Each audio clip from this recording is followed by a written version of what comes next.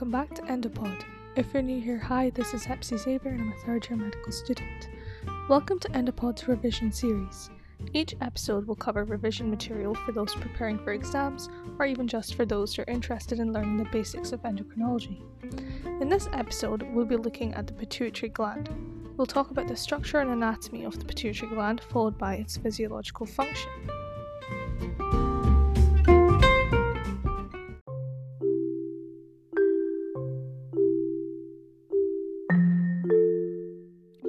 The pituitary gland is a bean-shaped and bean-sized endocrine gland located in a pocket in the sphenoid bone known as the sella turcica or hypophyseal fossa. It is split into two distinct lobes, the anterior pituitary and the posterior pituitary. It is connected to the hypothalamus via a stalk called the infundibulum. There is a small part between the anterior and posterior pituitary known as the pars intermedia, which releases melanocyte-stimulating hormone. The anterior pituitary is a true endocrine tissue of epithelial origin and makes up 2/3 of the gland. It is connected to the hypothalamus via the hypothalamic hypophyseal portal system. This system is composed of two capillary beds in series. The first one is called the median eminence. This system ensures only very small amounts of hormones are required and only needs to travel a short distance to allow rapid communication between the hypothalamus and the anterior pituitary. The hypothalamus releases tropic neurohormones, which diffuse into the median eminence, from which it travels to the anterior pituitary via the rest of the hypothalamic hypophyseal portal system. These hormones bind to receptors on the surface of the anterior pituitary cells and either have a stimulating or inhibiting effect. The hypothalamus therefore determines whether the anterior pituitary then releases hormones. It can release 6 hormones, 5 tropic ones and 1 non-tropic one. Once a hormone is released, it diffuses into the second capillary bed of the portal system, from which it travels into the circulation to its target.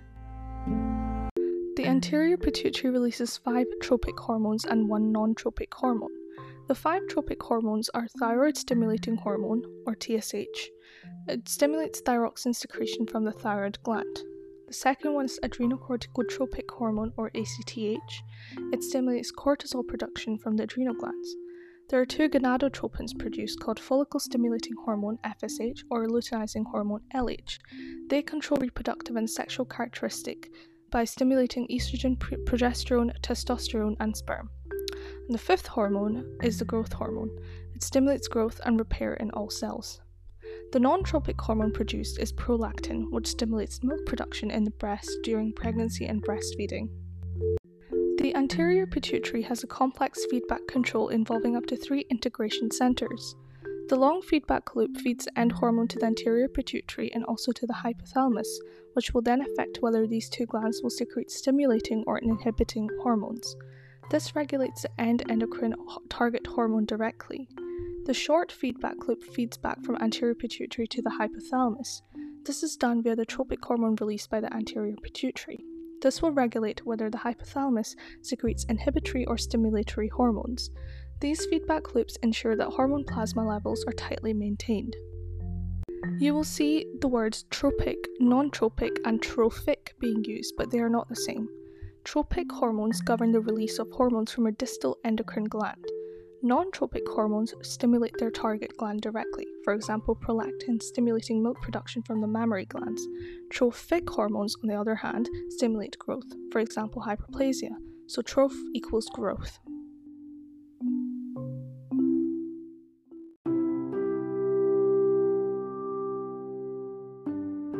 The posterior pituitary contains magnocellular neurons, which have their neural bodies inside the hypothalamus.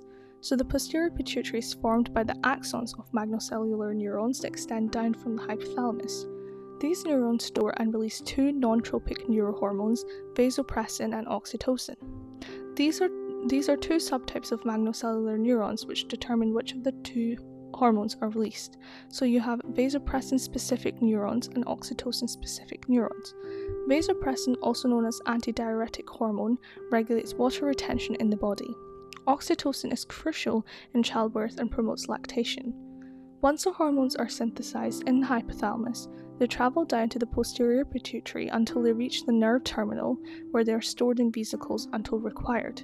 These terminals end directly into capillaries, meaning that neurohormones can go directly into the bloodstream to travel to their target glands. And endocrine disorders may be classified as hyposecretion when there is too little hormone secreted, or hypersecretion when too much hormone is secreted. These may result from any of the following. Primary disorders are where the defect is within the target gland cells that secrete the end hormone. Secondary disorders are those in which the anterior pituitary produces too little or too much tropic hormone. Tertiary disorders relate to hypothalamic defects. Primary disorders are most common, secondary disorders are also quite common, but tertiary disorders are very rare. Other classifications include hypo and hyperresponsiveness. Hyperresponsiveness means that a normal hormone concentration will have a decreased response in the target cell. This will occur due to changes at the target cell. It can be due to alterations in the receptor for the hormone, for example, decrease in receptor number. It can also be due to disordered post-receptor events, failure of metabolic activation of hormone, or antagonistic effects. Hyperresponsiveness could be due to permissive effects, which will be explained in more detail now. When normal plasma hormone concentration is disrupted, homeostatic responses are initiated to reduce the impact on the end function of that hormone.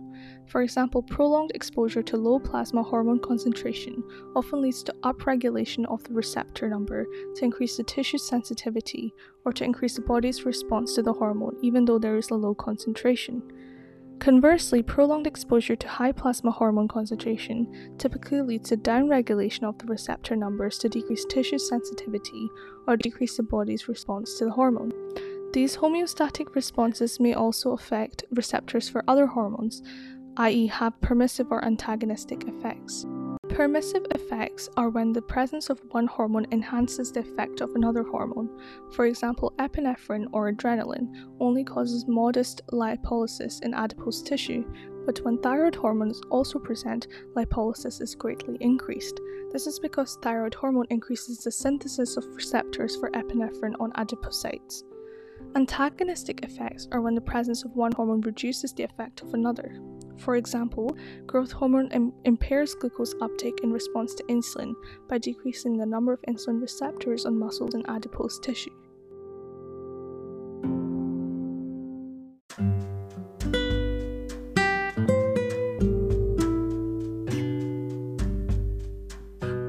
This concludes the episode on pituitary gland physiology.